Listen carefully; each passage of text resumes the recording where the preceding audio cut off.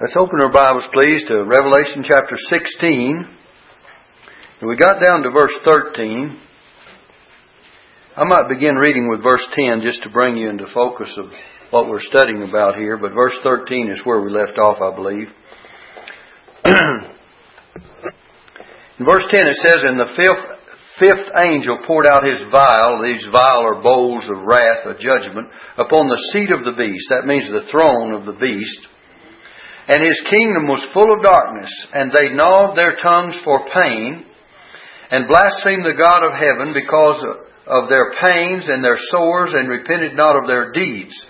Before we go any further, if you'll remember, these vials or bowls of judgment, beginning with verse 1, that were poured out, brought sores and the blood, water became blood, and they brought different judgments upon the people. And then the fourth angel in verse 8, they poured out his vial upon the sun. In verse 9 says men were scorched with heat. And so in verse 11 it says that they blasphemed God, the God of heaven, because of their pains and their sores, and repented not of their deeds. After all these judgments accumulated or added up, and they just seem to be one added to the other, and during this particular time they were still suffering the first judgment of the sores and other things that had come upon them. And now they, instead of repenting of their sins after so many judgments of these first four judgments, and when the fifth one comes, they still repented not of their deeds. Now verse 12. "And the sixth angel poured out his vial upon the great river Euphrates, and the water thereof was dried up, that the way of the kings of the east might be prepared." Now then, of course, we know that the Euphrates, the borderline between the old Roman Empire and the land of Palestine, and this may even mean that the Far Eastern Asiatic nations, the kings of the east, like China and Japan, we don't know, but the drying up of the Euphrates will remove the barrier so that the predicted gathering of the nations, as well as the kings of the east, might come upon Jerusalem. And you'll find a reference to that in Joel chapter 3 verse 2. Let me read Joel 3 verse 2. God says, "I will also gather all nations, who will bring them down into the valley of Jehoshaphat, and will plead with them there for my people and for my heritage Israel, whom they have scattered among the nations, and parted my land." And then he goes on to tell that he will bring them in this chapter to a place where they will have the great Battle of Armageddon. In fact, in verse 10, if you still have the book of... Did I say Joel? I did say Joel, didn't I? Okay. But in verse 10 of the third chapter it says, "Beat your plowshares into swords, and your pruning hooks into spears." Now then, when the kingdom of God comes, when the millennial comes, He shall beat your swords into plowshares. He's going to change it around. In fact, we have that prophecy in Isaiah chapter 2. But here, in view of this judgment, they were going to turn their farming implements into implements of war. And so the Lord is preparing for that, and He made way for the kings of the east to come in our present text. Revelation 16 verse 12. Now look at it. "That the way of the kings of the east might be prepared." And we said not only the kings of the east and the Asiatic hordes that will come upon Jerusalem and the land of Palestine in that day, but we find that all the nations that Joel refers to, they will just be a combination of many nations. Now then, verse 13 is where we left off, so we'll try to pick up there. It says, "And I saw 3 unclean spirits like frogs come out of the mouth of the dragon, and out of the mouth of the beast, and out of the mouth of the false prophet." You remember the dragon is Satan. We already qualified that in the 12th chapter. It says that old serpent, that old dragon, that old serpent, the devil and Satan. And that was Revelation chapter 12 and verse 9, I believe. That's what he's called. He's called the dragon, He's called the serpent. He's called the devil. He's called Satan, which deceiveth the whole world. So he's a deceiver with what comes out of his mouth. These three individuals, the dragon or the devil and the beast, that's the beast of the 13th chapter, the head of the empire, the political empire, beast, and then the false prophet is spoken of. That's the second beast of Revelation chapter 13 that comes up out of the land of Palestine. And these will all be inspired by Satan. And of course, they are the wicked side of the religious world. They're the evil side of both the political and religious world. The devil is the instigator of all of it. You know, the devil tries to deceive, and the lying and deceptive words that come out of their mouth, see, notice what it says there. Unclean spirits like frogs come out of the mouth of the dragon, and out of the mouth of the beast, and out of the mouth of the false prophet. And these are contrasted with the pure, true word of the Lord that comes out of His mouth. You see, the devil has an evil word that comes out of his mouth. Amen. And the beast has evil words that come out of his mouth. And the false prophet has evil words that come out of his mouth. But Jesus has the true word of God. Amen. And we find that this is in contrast to what Christ's mouth will bring, that true word of God. The Bible tells us in Hebrews chapter 1 that God, who at sundry times and divers manners spake in time past unto the fathers by the prophets, hath in these last days spoken to us in His Son, or by His Son.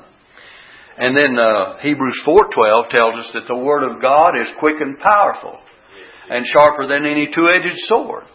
And in the book of Revelation, we've already studied where Jesus is seen as the sword, the Word of God coming out of His mouth. And the first chapter, when we see Him glorified, it says, out of His mouth went a sharp two-edged sword. Now, it doesn't mean a literal sword went out of the mouth of the glorified Christ. It means that the Word of God that He spoke went out with great power so that it cut like a two-edged sword. Just like in reference to Hebrews 4 verse 12 that we just gave you. Sharper than any two-edged sword. And so the Word of Christ will rule. And the truth of Christ will rule and overcome these evil words of Satan and of his empire that we see in the 13th verse here in our text. Hold your place now, always where we're studying. Everything here is inspired of Satan. And it says in verse 14, for they are the spirits of devils or demons, working miracles, by the way, working miracles, which go forth unto the kings of the earth and of the whole world to gather them to the battle of the great day of God Almighty. So, these demonic spirits come out of the mouth of these three.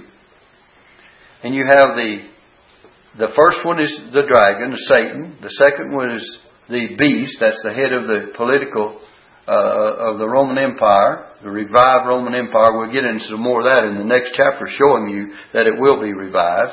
In that great Babylon that we see, both ecclesiastical, that is as far as worship is concerned, or church, apostate church, and civil, political, and also commercial. You have these three aspects of the Babylon of the future.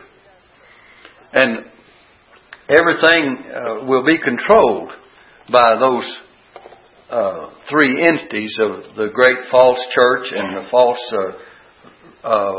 kings and leadership and the false commerce, or the commerce that's built upon their power, and it'll all fall in the next chapter. In fact, we've seen it predicted here when we get down to verse 19. A little more to say about the spirits of devils working miracles, which go forth into the kings of the earth. This is verse 14. The Bible teaches that in the last days, let me read 1 Timothy chapter 4 and verse 1. It says, now the Spirit, this is the Holy Spirit, speaketh expressly. That's plainly, clearly, expressly, that in the latter times some shall depart from the faith. Now listen, giving heed to seducing spirits and doctrines of devils. Now if that is true even in these days, and Paul spoke of it as in the last days.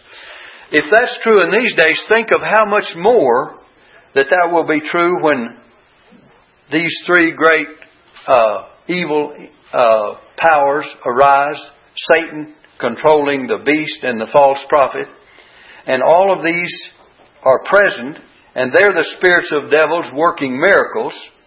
And they go forth into the kings of the earth and of the whole world, it says, to gather them to battle of that great day of God Almighty. So we can see that evil will be in full force. John tells us about it in 1 John chapter 4. When he tells us what to look for, he says, Beloved, believe not every spirit, but try the spirits whether they are of God. So if we have to do that in this day and hour, how much more? Because he says, because many false prophets, we have many false prophets today. And he said in his day are gone out into the world. Hereby know ye the Spirit of God. Every spirit that confesseth that Jesus Christ is come in the flesh is of God. So the preaching and teaching of Christ coming into this world, the Word became flesh, that's of God. That's of God. But it says, and every spirit that confesseth not that Jesus Christ is come in the flesh, does not believe in the virgin birth, the incarnation, the deity of Christ, is not of God. And he says, and this is that spirit of Antichrist. He doesn't say the Antichrist, but he says Antichrist, against Christ. Whereof ye have heard that it should come, and even now already is it in the world.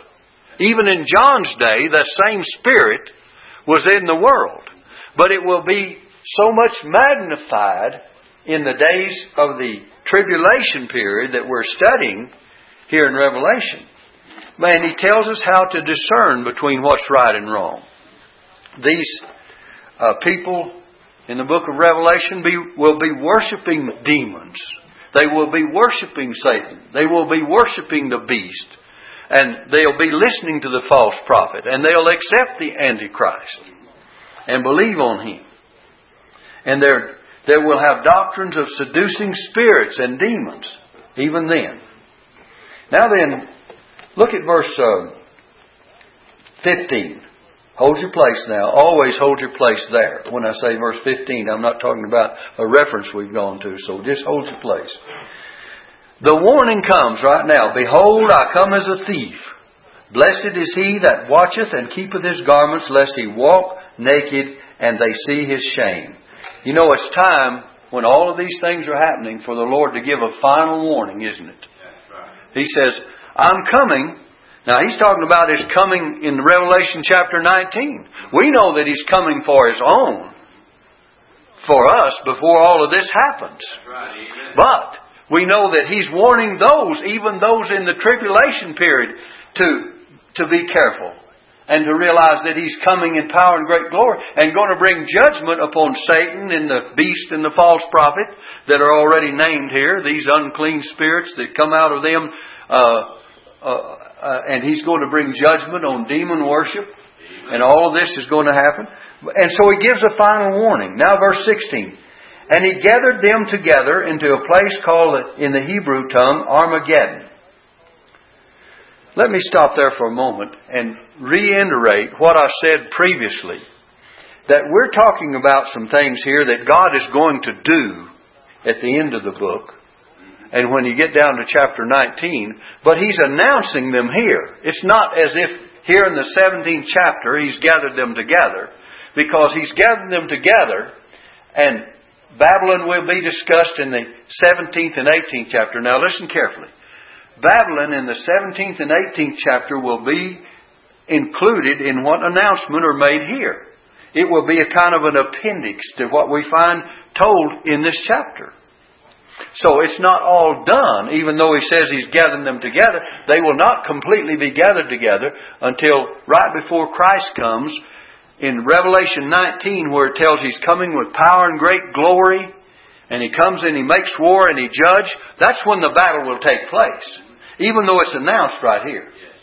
And the same way about the fall of Babylon in verse 19. Let me read it and we'll come back. Look at verse 19. And the great city was divided into three parts, and the cities of the nations fell, and great Babylon came into remembrance before God.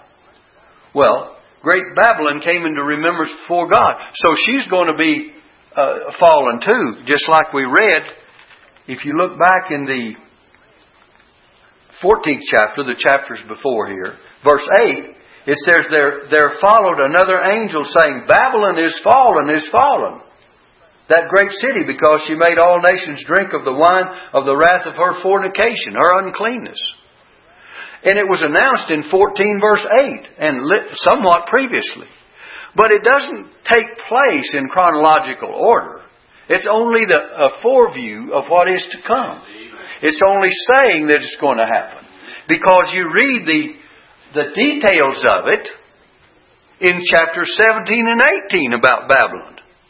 In chapter 17 and 18, you'll read, listen carefully, you read about religious Babylon, you read about political Babylon, and you'll read about commercial Babylon.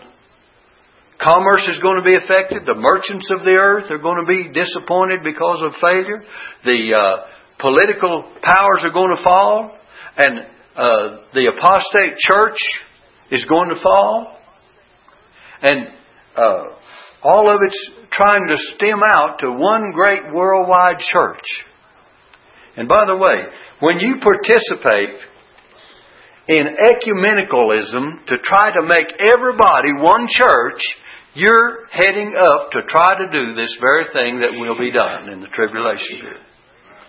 And we've got not only Baptist churches, but we've even got fundamental Baptist churches that are doing that very thing. And they rub shoulders with all kinds of denominations and even cults somewhat. And we cannot do that. We have to learn to stand where God's Word stands, and if we don't, we're going to contribute to that. And even though we'll be taken out, thank God for that, we'll still be contributing to the overall picture of a one-world church that the Lord Himself will have to judge when He comes at the end of the tribulation period. Someone say, well, Brother Joyce, why are you so independent? Because I believe the Bible teaches that. That's why. And I believe that it teaches that we should stand for God's Word, for the local church, and for the Great Commission, and do what God wants us to do, regardless of how popular it is, to rub shoulders with the world, and to compromise your convictions, and to take on every kind of entity that comes along, and be involved in everything that comes down the pike. Now, I've heard people say, well, you don't get a lot of members that way. Well, maybe not.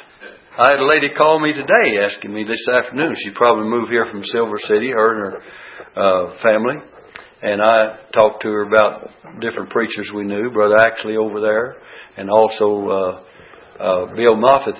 She used to be in Carlsbad. But anyway, to make a long story short, she was wanting to know if we was an independent Baptist church, and started asking all kinds of questions. I gave her all the kind of answers I could.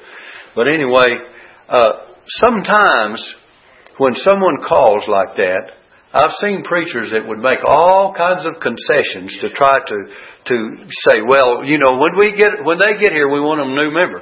I tell them just like it is. And I tell them what we believe and what missionaries we support, and that's the way we leave it. And if they come and are blessed, fine.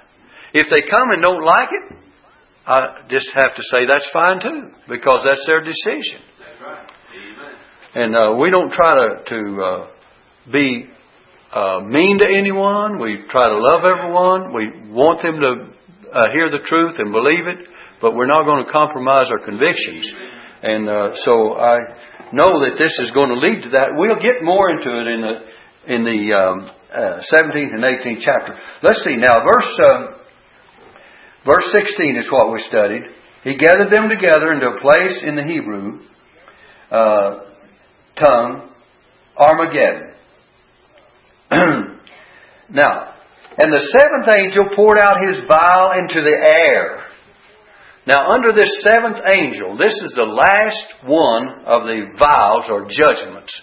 But under this seventh angel that pours out his wrath, and we'll get into the details of it here in a moment, comes also the 17th chapter and the 18th chapter, all of the wrath and judgment that will be, you might say, an appendix to these statements here, take place under this 7th judgment, this 7th vial. This is the last one.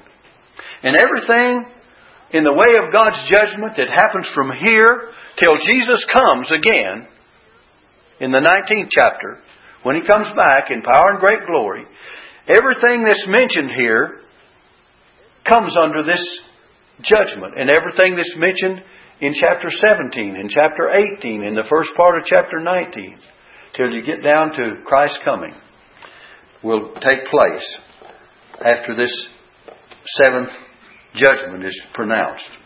So keep that in mind.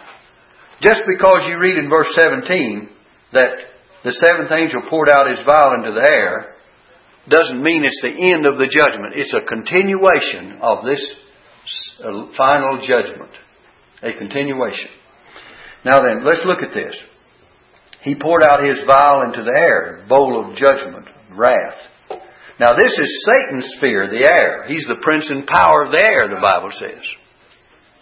Remember we read earlier in the 12th chapter, verse 9 and 10. Let me read that again. It says, and the great dragon was cast out. Well, if he's cast out, why is it that the angel poured out his vial into the air? Because this is the announcement of his casting out, but the completion of it is just right before the end of the tribulation period. Is when the finality of it really happens. So in verse 9, 12th chapter, verse 9, the great dragon was cast out, that old serpent which is called the devil and Satan, which deceiveth the whole world. He was cast out into the earth, but his sphere is still in the heavenlies. Now then, the reason I say that is that this is not fulfilled as yet. It's the announcement of the fulfillment of it. And his angels were cast out with him. We showed you how that referred back to a casting out of the devil from the very heavenlies in the Old Testament, in Isaiah chapter 14, Ezekiel chapter 28. But here it's telling about it. Now verse 10 says, and I heard a loud voice saying in heaven, now is come salvation and strength and the kingdom of our God and the power of His Christ. The word now means that when all of this is done, it will come. It means, instead of in 12 verse 10, now, in the context of chapter 12 verse 10, it means that at the coming of Christ it will be completed. The now is still future, as far as the revelation here is concerned.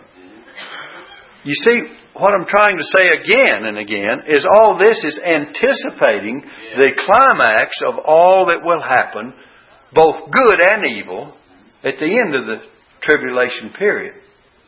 The end of it comes in the 19th chapter, when we see the announcement of Christ coming in power and great glory. So, let me continue to read verse 10. And I heard a loud voice saying in heaven, now is come salvation and strength and the kingdom of our God and the power of His Christ, for the accuser of our brethren is cast down, which accused them before our God day and night. And as I say, that's anticipating the final destruction of Satan. Now hold back in Revelation 16. Now then, you have verse 17 again. The seventh angel poured out his vial into the air. As we said, this is Satan's sphere. He's the prince and the power of the air. His power and dominion is now dealt with in wrath. It's announced here that God will deal with him in wrath. And there came a great voice out of the temple of heaven from the throne saying, it is done. It is done. There will be a time that it will be accomplished, completely done, finished. But you know, Satan's power is limited. It's limited. God is only going to let him have so much power. I was intrigued as I was studying this. I want you to turn back to the book of Exodus, the 8th chapter, if you will. I found something there and I wanted to pass it on to you. You know, these judgments, many of them are somewhat, even the sores we mentioned earlier in this chapter, we find that Moses brought judgment upon Pharaoh and the Egyptian in the form of sores as the plagues. But I want you to look in chapter 8, and let's begin reading verse 5. I want to show you two instances here where Satan's power is limited. Two instances in these plagues, even in the Old Testament, where Satan's power is limited. Now I want you to watch carefully. Verse 5. And the Lord spake unto Moses. You have Exodus 8 verse 5. Say unto Aaron, stretch forth thine hand with thy rod over the streams and over the rivers and over the ponds, and cause frogs to come up upon the land of Egypt. And Aaron stretched out his hand over the waters of Egypt, and frogs came up and covered the land of Egypt. Now look. And the magicians did so with their enchantments, and brought up frogs upon the land of Egypt. See, some of these miracles, even the magicians, satanic inspired, could perform. They brought up frogs. We'll say, well, that's no special thing because Moses brought frogs up all over the land as a plague and judgment. And by the way, I can't figure out why the devil would want to increase the number, do you? But that's what they did. Now look. Then Pharaoh called for Moses and Aaron and said, entreat the Lord that he may take away the frogs from me and from my people, and I will let the people go that they may do sacrifice to the Lord. Now they could bring up the frogs, but Pharaoh says, now to get rid of them, I'm going to have to go to a higher power than my magicians. The devil couldn't see, his power was only to bring, in the form of magicians, to bring up the frogs like did Moses and Aaron under the command of God. See, God can bring judgments. The devil can bring up and imitate those, but he can't do anything about getting rid of them. So notice there, when Pharaoh gets tired of them, he says, listen, Moses, I want you to entreat God. Why didn't he go to the magicians and say, now you magicians brought these frogs up, you get rid of them? He knew their power was limited. That's what he knew. Now then, I'll read a couple more verses and then give you another part down here in the 14th verse. But let's notice this. Verse 9. And Moses said unto Pharaoh, glory over me, when shall I entreat for thee, and for thy servants, and for thy people, to destroy the frogs from thee and thy houses, that they may remain in the river only. That's where they belonged. So he says, when do you want me to get rid of these frogs? Now look, verse 10. This is crazy. And he said, tomorrow. Brother, listen, I wouldn't have said tomorrow, would you? They were in their bed chambers. They were in their kneading troughs.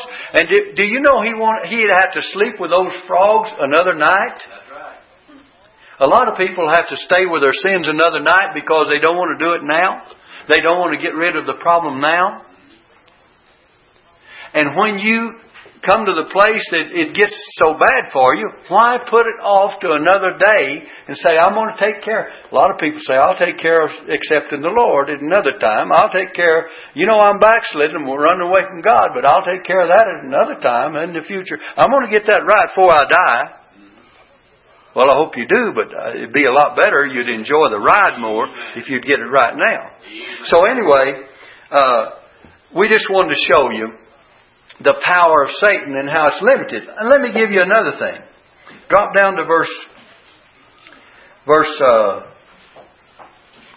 14 and 15. And they gathered them together. After Moses got rid of the frogs, they gathered them together upon heaps, and the land stank. Well, now, I wonder what Pharaoh thought Moses would do with these frogs. I mean, after all, if he gets rid of them, they got to go somewhere.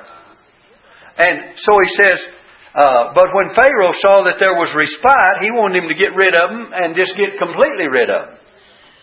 See? He couldn't do that. He just got rid of them. He killed them. And when Pharaoh saw that there was respite, he hardened his heart and hearkened not unto them as the Lord had said. Now he had already promised in verse 8 that he would, if they'd take away the frogs, he'd let the people go. And now he hardens his heart. You see, you can't trust some rulers. These guys like we're dealing with today, what they're trying to do is squirm out of the situation they're in, and they'll tell all kinds of stuff, and we'll talk about peace, and then they'll go right back to the same old pattern, just like Saddam Hussein did. See, we got out of there, and he went right back to the same old thing. And we got the same thing over there in Yugoslavia right today. If you got out of there and let that fellow alone, he'd go right back to the same old pattern. It doesn't change him a bit. He just says, take away the military. Take away these airstrikes and we'll do everything right. Okay. Now then, one more place, and I want to show you the power of Satan. We'll get back to Revelation in just a moment. Look in verse 16. And the Lord said unto Moses, you have Exodus 8 verse 16. You still have Exodus 8 verse 16. The Lord said unto Moses, say unto Aaron, stretch out thy rod and smite the dust of the land, that it may become lice throughout all the land of Egypt. Now here is a plague of lice upon the people that God said, I want you to smite the dust of the earth, and the dust will become lice throughout all the land of Egypt. And they did so, for Aaron stretched out his hand with his rod and smote the dust of the earth, and it became in man and in beast. It became lice in man and in beast. All the dust of the land became lice throughout all the land of Egypt. Now I want you to show, look at verse 18. Here's the power of Satan again limited. It says, and the magicians did so with their enchantments to bring forth lies, but they could not. I was talking to Randy the other day about the people that do all of this genes type of thing, and they can let a woman have a baby, and maybe she needs a child too. There's good things about it. We're not going to argue about that. But we're just going to say that sometimes they let things get out of control.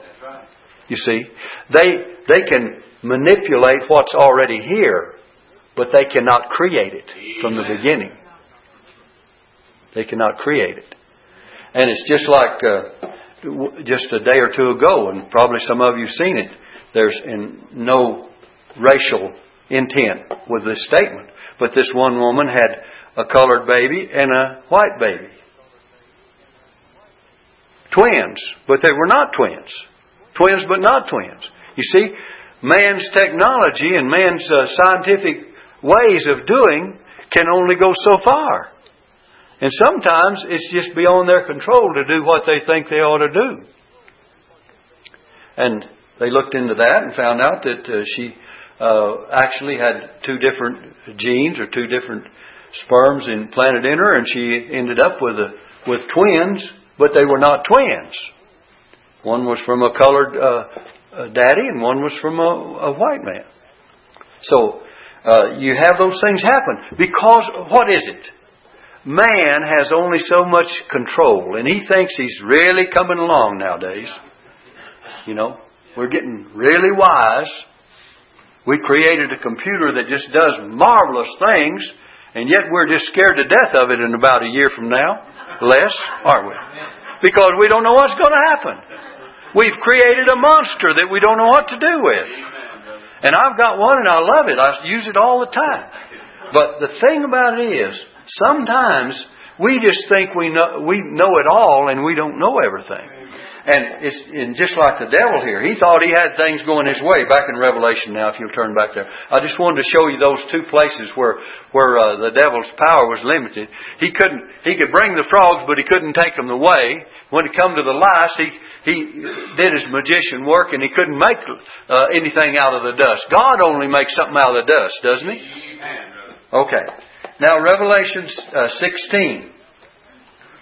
Now then, verse 18, it says, there were voices and thunderings and lightnings. And there was a great earthquake. This is indicative of more tribulation, more terrible things to come. And I believe the great earthquake was probably a great earthquake, just like it says, not symbolical in any sense of the word. Right. Such as was not since men were upon the earth. So mighty an earthquake and so great.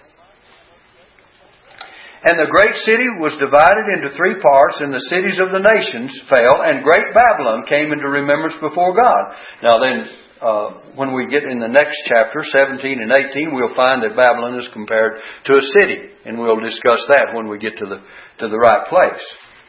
But It says to give unto her the cup of the wine of the fierceness of His wrath.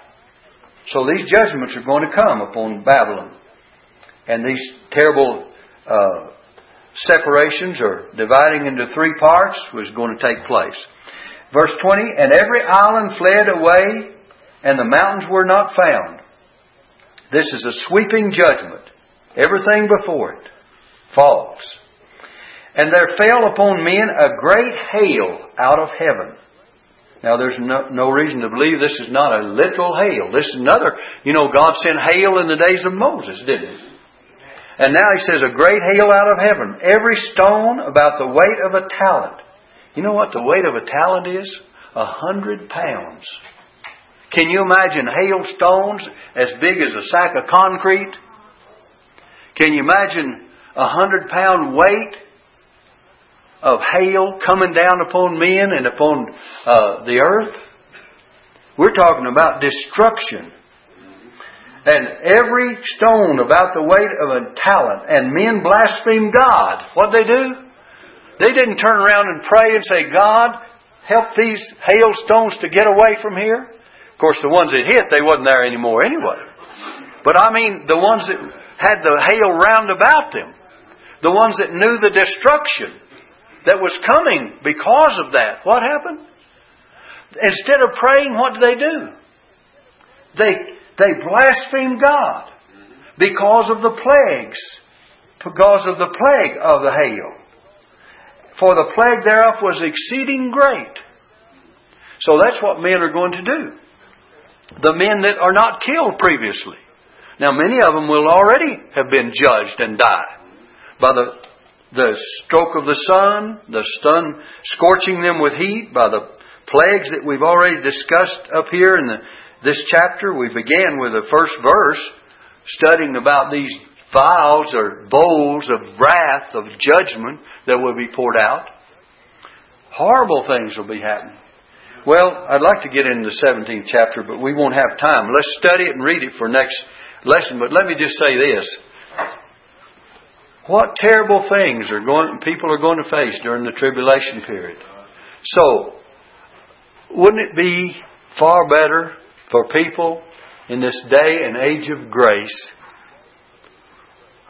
because of the goodness of God? The Bible says the goodness of God leadeth thee or bringeth thee to repentance. Wouldn't it be far better to believe the gospel story of Jesus, that He came from heaven, He died on the cross for our sins, He paid everything of the sin debt that we owe to redeem us to God. And the Bible says, in whom we have redemption through His blood, even the forgiveness of sins. To accept Christ